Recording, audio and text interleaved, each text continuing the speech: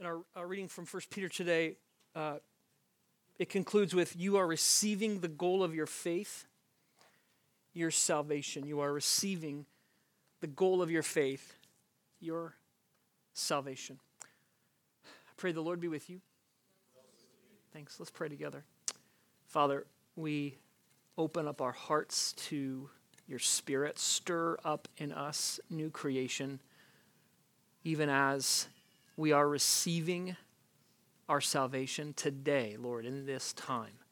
Can we be even present, ever present, about how we are being saved?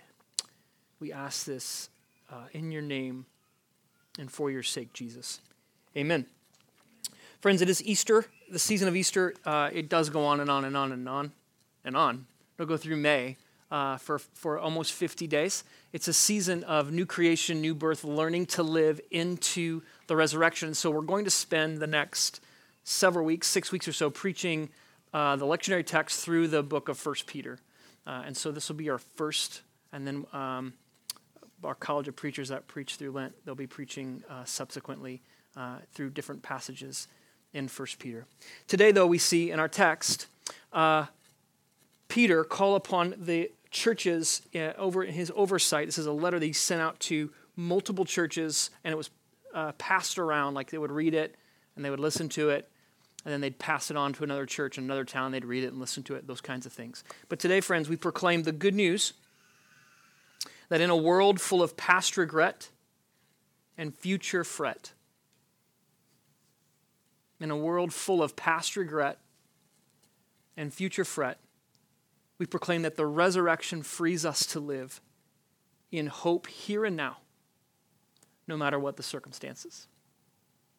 In a world full of past regret and future fret, we proclaim that the resurrection frees us to live in hope here and now, no matter what the circumstances. A number of you have indicated that you recognize I got a haircut this week. Andy, I think you did. Spencer? I call it a fade, not a haircut. Right. So I call it a fade too. But I realized on Friday that not everyone knows what a fade is. So I pick up my daughter from pre-K, as I do every Friday afternoon, and I tell her, hey, you get to come with Daddy today to get his haircut. And she had lots of questions about what that would entail.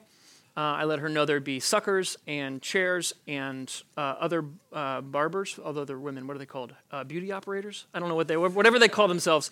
That there'd be people to watch. My 5-year-old loves to watch and imitate what she sees.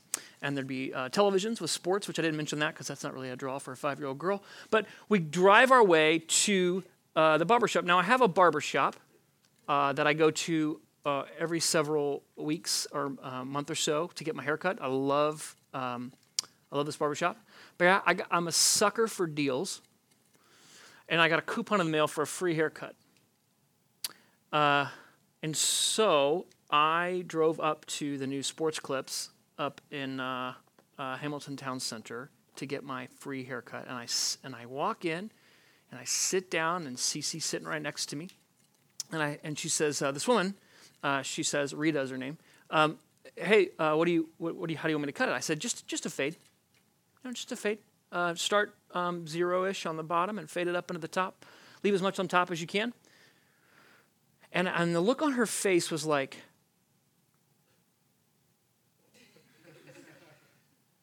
and I thought, okay, I'll explain it again. Like she didn't say a word to me. I said, I just want just a fade, right? So it's just, a 0 on the bottom, maybe a 2, and then fade it up into the top. And she kind of does a, okay, starts making small talk, and she's getting the thing on, and I'm, watching ESPN, talking to her, making sure CC's out of the way of scissors and things. And all of a sudden, I feel these clippers hit the middle back of my head, just chunk, and she comes straight down. And I thought, that's a pretty high starting spot. And then something's happening behind me. There's a mirror there, but I'm just still watching the television. And next thing I know, the general manager of Sports Clips is next to Rita. And the general manager starts telling me how we're going to cut my fade. And I'm like, okay, well, thanks for the info. like, this is great. And I'm thinking, I don't really need to know all this. Like, you're the pro. I'm the patient. You're the surgeon. Just get her done. And it's about 2 minutes into her explaining it to me that I realize she's explaining it to Rita. Rita has no idea how to cut a fade. And so I had this oh no in my stomach, like this regret for being lured in by the free haircut. Is this really worth $21? That kind of thing. So she's explaining to Rita how to cut a fade, which is thinly veiled with explaining me on how they're going to do the fade. And then the general manager starts doing it, which part of me was relieved. But then part of me is like, I've got 2 people cutting my hair right now because the one person that I thought was going to cut my hair, she doesn't really know how to do it. So anyway, so the general manager cuts my hair, and I realize she's trying to fix this huge chunk that this woman's just taken out of my hair. And she works on it for like 5 or 6 minutes. And then Rita takes back over and is like, trying to finish it up. And it takes a ungodly amount of time, just a long time to cut it. I'm not sure what a godly amount of time is for a haircut, but this is an ungodly amount. And she gets done, and she gives me the mirror, and she says, "How does this look?" And I'm not kidding you guys. Like, I had my hair shaved up to like right here, and then there was a shelf, and then my hair. And I said, well, I'm confused about, I said, it looks like I have a mushroom on top of my head. Like, I'm confused about what's going on over here. And in the mirror, right, like Rita's standing here, and I see the general manager, like, at the register, like this, like staring, like watching everything unfold. And I'm just filled with this. So I'm filled with this regret for coming here, but there's like a shift in the midst of a haircut. I don't know if you guys have ever been there before, where you're just like, okay, I just need to get out of here now. Like, I have lost confidence that this can be like fixed, and now I just need to figure out how to like cut my losses and go pay for a legit haircut. Well, I'm just about ready to, God bless Rita. I'm just about ready to tell Rita, hey, you did as good as you could. I need to leave now. Because we're like pushing 30 minutes on this haircut, and it should not take that long. And the stylist next to us kind of jumps in to help Rita, and she's like, here's what so she starts teaching her how to like blend the shave job into this, right? And so then this other woman, this is the third woman now who's cutting my hair, this other woman finishes my haircut, and she actually does a decent job. Like, you can't really, if I didn't tell you that this happened to me, you'd just be like, oh, you got a haircut. Why'd you do that? You look weird. So there's a sense in which, so anyway, it kind of wraps up, and Rita's like, you get the free MVP treatment because this is your first time at Sports Clips. And I'm like, I don't really feel like an MVP right now. But anyway, I got the hair wash. I got, a neck massage. She tried to sell me some $80 shampoo. No, thank you. And then my daughter and I left like about an hour and 15 minutes after I got there. I know this is humorous, friends, but as I'm sitting in this chair, regretting that I came to Sports Clips and fretting that like they're going to butcher my head, I realized how much of our lives, can you relate to living in this foreboding sense of regretting past decisions or fretting future possibilities? Can anyone relate to that? Right. And so here's what I was struck by. In the grand scheme of things, like this is, like in the slideshow they play at my funeral, this haircut's not going to make it. This isn't a significant event in my life. But as I'm sitting in the chair at 3:53 p.m. on Friday afternoon, I'm realizing how much of my life is lived regretting the past and fretting the future. Even in small things, like fades gone bad. Can you relate to this? Can you relate to living regretting past decisions or fretting future possibilities? Here's the good news today, friends. in the midst of our regret for the past and our fret of the future, we proclaim the goodness of the resurrection that frees us to live in hope here and now, no matter what the circumstances. Let's look at our text today, friends. Peter talks about several things. He talks about freedom from the past and a freedom for the future. He talks about freedom from the past and freedom for the future. Let's look at this together. Verse 3, he says, on account of Jesus' vast mercy, he has given us new birth, been born anew into a living hope through the resurrection of Jesus Christ from the dead. These words, new birth, born anew, living hope, right? This is such religious language. Like I think of Billy Graham when I hear this language. I don't know if you do.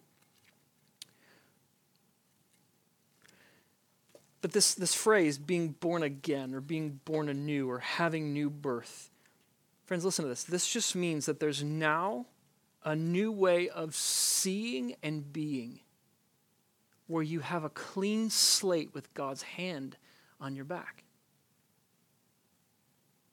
The resurrection provides new birth, a new reality opens up for us where there's a new way of being. We're not tethered to past mistakes. A new way of seeing. Everything has changed because of the resurrection, where we're given a clean slate with God's hand at our back. The resurrection, friends, of Jesus Christ from the dead is humanity's future that breaks into our past in one person. Jesus shows us what the future will be like.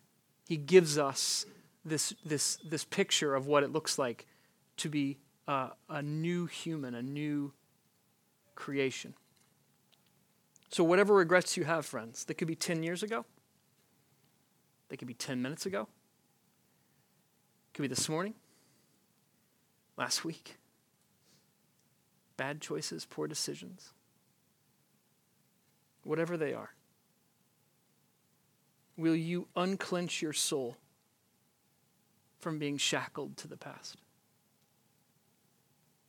Will you receive this gift of new birth? Born again, a new way of being and seeing, with a clean slate and God's hand at your back. Because, friends, in a world full of regret, today we proclaim the good news of the resurrection that frees us to live in hope, here and now, no matter your circumstances. It's good news, right? It's good news. So there's freedom from regret. Verses 4 and 5, there's a freedom for the future, right? Peter tells us you have a pure and enduring inheritance that can't perish, and an inheritance that is kept safe in heaven for you. Through his faithfulness, you are guarded by God's power so that you can receive the salvation he is ready to reveal in the last time. Notice how salvation is talked about in Peter. We're going to see this over and over and over in Easter, and it's super important for our post-Christian 21st century context. Salvation is talked about primarily as a future reality. Not as something that happened to me at 4 years old in Sunday school, or 14-year-old in summer camp, or a 40-year-old at a great banquet weekend. Salvation is talked about not as a past thing that I did, but as a future thing that God is doing. So the salvation is an inheritance. So maybe if we were thinking about salvation with Peter's imagination, when people asked us, when were you saved? We could answer with something like, when Jesus Christ showed me my future 2,000 years ago.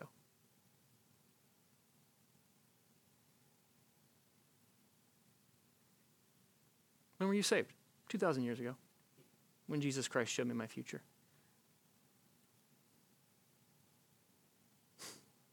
Yeah.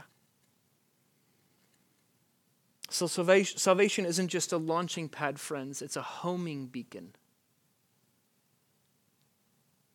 It's not just the port of call. It's the lighthouse. It's not just the engine, but it's the destination. It's not just the propellant, but it's a magnet. It draws us into something. Salvation is this great force that draws us into the future. Our salvation isn't just a fact, but it's a hope. It's a hope. I'm at Starbucks this morning, and I'm doing my normal Sunday morning routine. I get my little Qdoba breakfast bowl with chicken and potatoes and all the salsas. And I bring it into Starbucks, and I get my coffee, and I sit down, and I'm eating it. And this family walks in, and it was like 38 degrees this morning. It was pretty cold.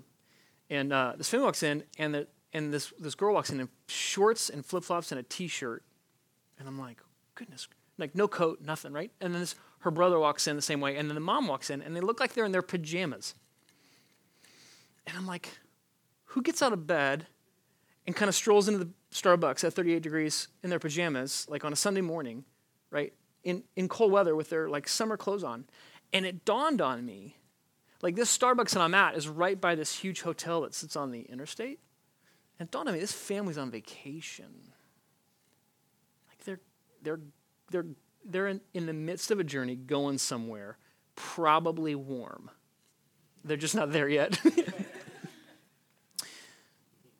Friends, this is an illustration of hope. What it means to live, to be freed for future, is to live in hope. And hope is this. Hope is the attitude and the posture of one who is being drawn into the future by love. It's the attitude and posture of someone who's being drawn into a future that's just full of love. So this family was traveling in hope. And even though it was freezing, they were dressed to impress. They were dressed for the warmth. That's what it means to live in hope. Living in hope is being at work Friday afternoon and doing all the work in anticipation of the weekend. Living in hope is the last week of school before summer break, when you can get through anything. You can get through anything because you know what used to be almost 4 months, but now is barely 2 months of summer break is coming. In a world full of past regret and future fret, friends, today we proclaim the resurrection frees us to live here and now, no matter what the circumstances, in hope. Finally, friends, we're freed from the past. We're freed for the future. And we're freed from the fret that our present circumstances show us. Verses 6-8, Peter talks about suffering, that you're going through various trials right now. And even though you're going through various tests or trials or sufferings, I forget what the translation that Dave read today, something like disturbances or something was like, that no matter that there is still hope. Notice, friends, that the text tells us that suffering is inevitable, that suffering can be beneficial, and that even in the midst of suffering, there is room for joy. Friends, that suffering is inevitable pushes up against sort of the dominant gospel of America, which is that each of us deserves an easy, convenient, comfortable life. That the God of ease and comfort demands our worship by our assumption that everything will be smooth and easy and hunky-dory and haircuts will go exactly like you've planned, etc. And so if anything thwarts us, if anything impedes us, if anything doesn't go as planned, if anything out of our control inconveniences us, there's this sense of, do you know who I am? How dare you?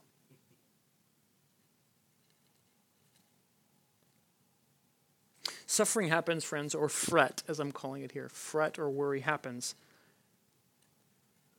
when we have a desire to control or manage situations or people.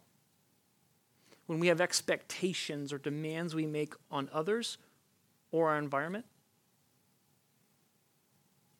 and those expectations aren't met. The suffering for Peter's, the people in Peter's, care or congregations was legit. Like, some of it was being shut out of economic structures. Being a Jesus follower meant you're no longer in the family business because if you're not worshiping the family gods, then you're going to bring calamity upon the family business. It could have been social, that people might have lost business deals with other people or might have lost a spouse. A spouse might have left them because they became a Christian. Our suffering tends to be less, it tends to be less overt in the West, but it still exists, right? There's physical, emotional, internal suffering, the pain of a failed relationship or brokenness inside, emotional anxiety, turmoil, fear, or physically external. Your body is hurting. You're unable to have children. A relationship hasn't gone the way it should. You keep calling out to God for a new job, and you still have the same sucktastic one. But even though suffering is inevitable, friends, the fact that Jesus has resurrected from the dead and we have a living hope that we're living towards a future salvation, suffering doesn't have the final word. Amen? Suffering produces genuine faith, Peter tells us. A long time ago, friends, a long time ago, I worked for a very brief amount of time as a personal trainer. And part of the logic of personal training is part of the logic of how the New Testament talks about suffering. In particular, right here. Because in personal training, people would pay me to make them hurt. People would pay me so I would put them through some kind of workout that would exhaust them. Another way to say it is, people would pay me to make them suffer. Now, there's suffering that is not good for them, right? I could just drop heavy weights on their head for half an hour. They wouldn't pay me again for that, but, that would make them suffer. They pay me for a kind of suffering that leads them towards something in the future. They pay me to help them suffer because they're suffering in hope that they'll be in better shape on the other side of it. Are you following me? This is how Peter sees suffering. Just like lifting weights and running purifies and makes genuine our physical fitness, strengthens our bodies. So Peter is saying the suffering you're going through today is strengthening your faith, is making genuine and purifying your faith so that you can lay hold of this new creation when it comes.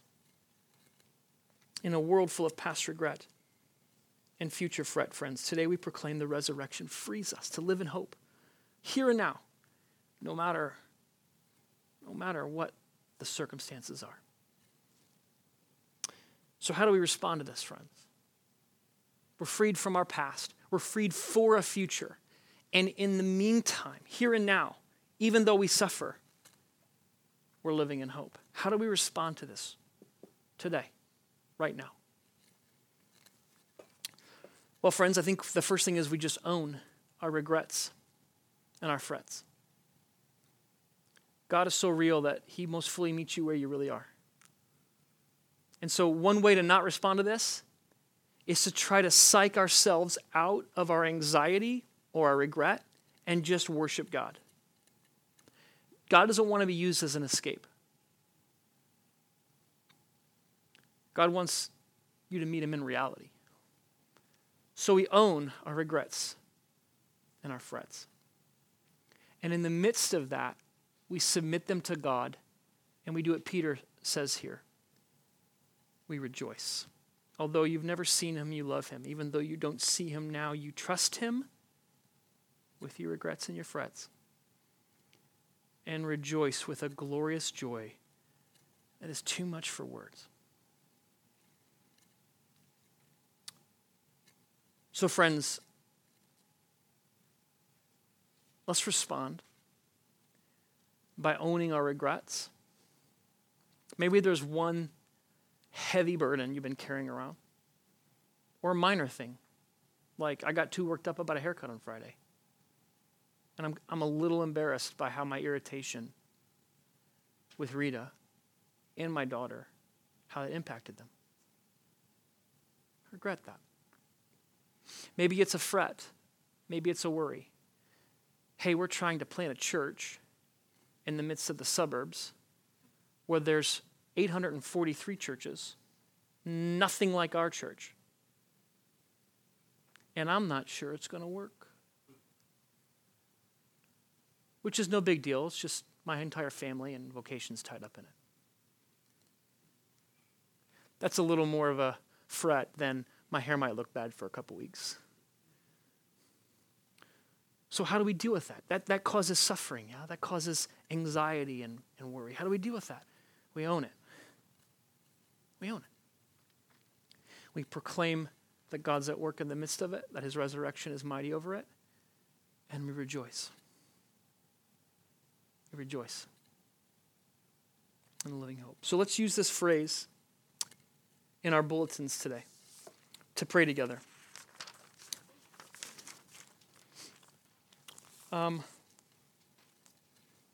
Lord, I confess my regret of, or my fretting about. So regret would be past and fret would be future. I hope that's clear. I confess, just this is where I am today. This is what I'm in touch with.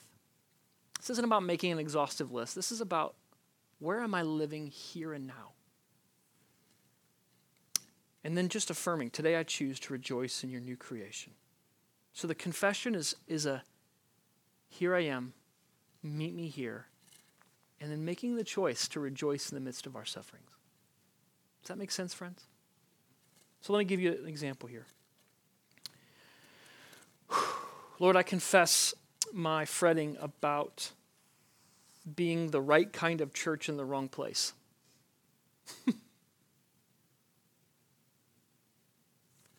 But today I choose to rejoice in your new creation. Lord, in your mercy. Let's spend some time doing that out loud together.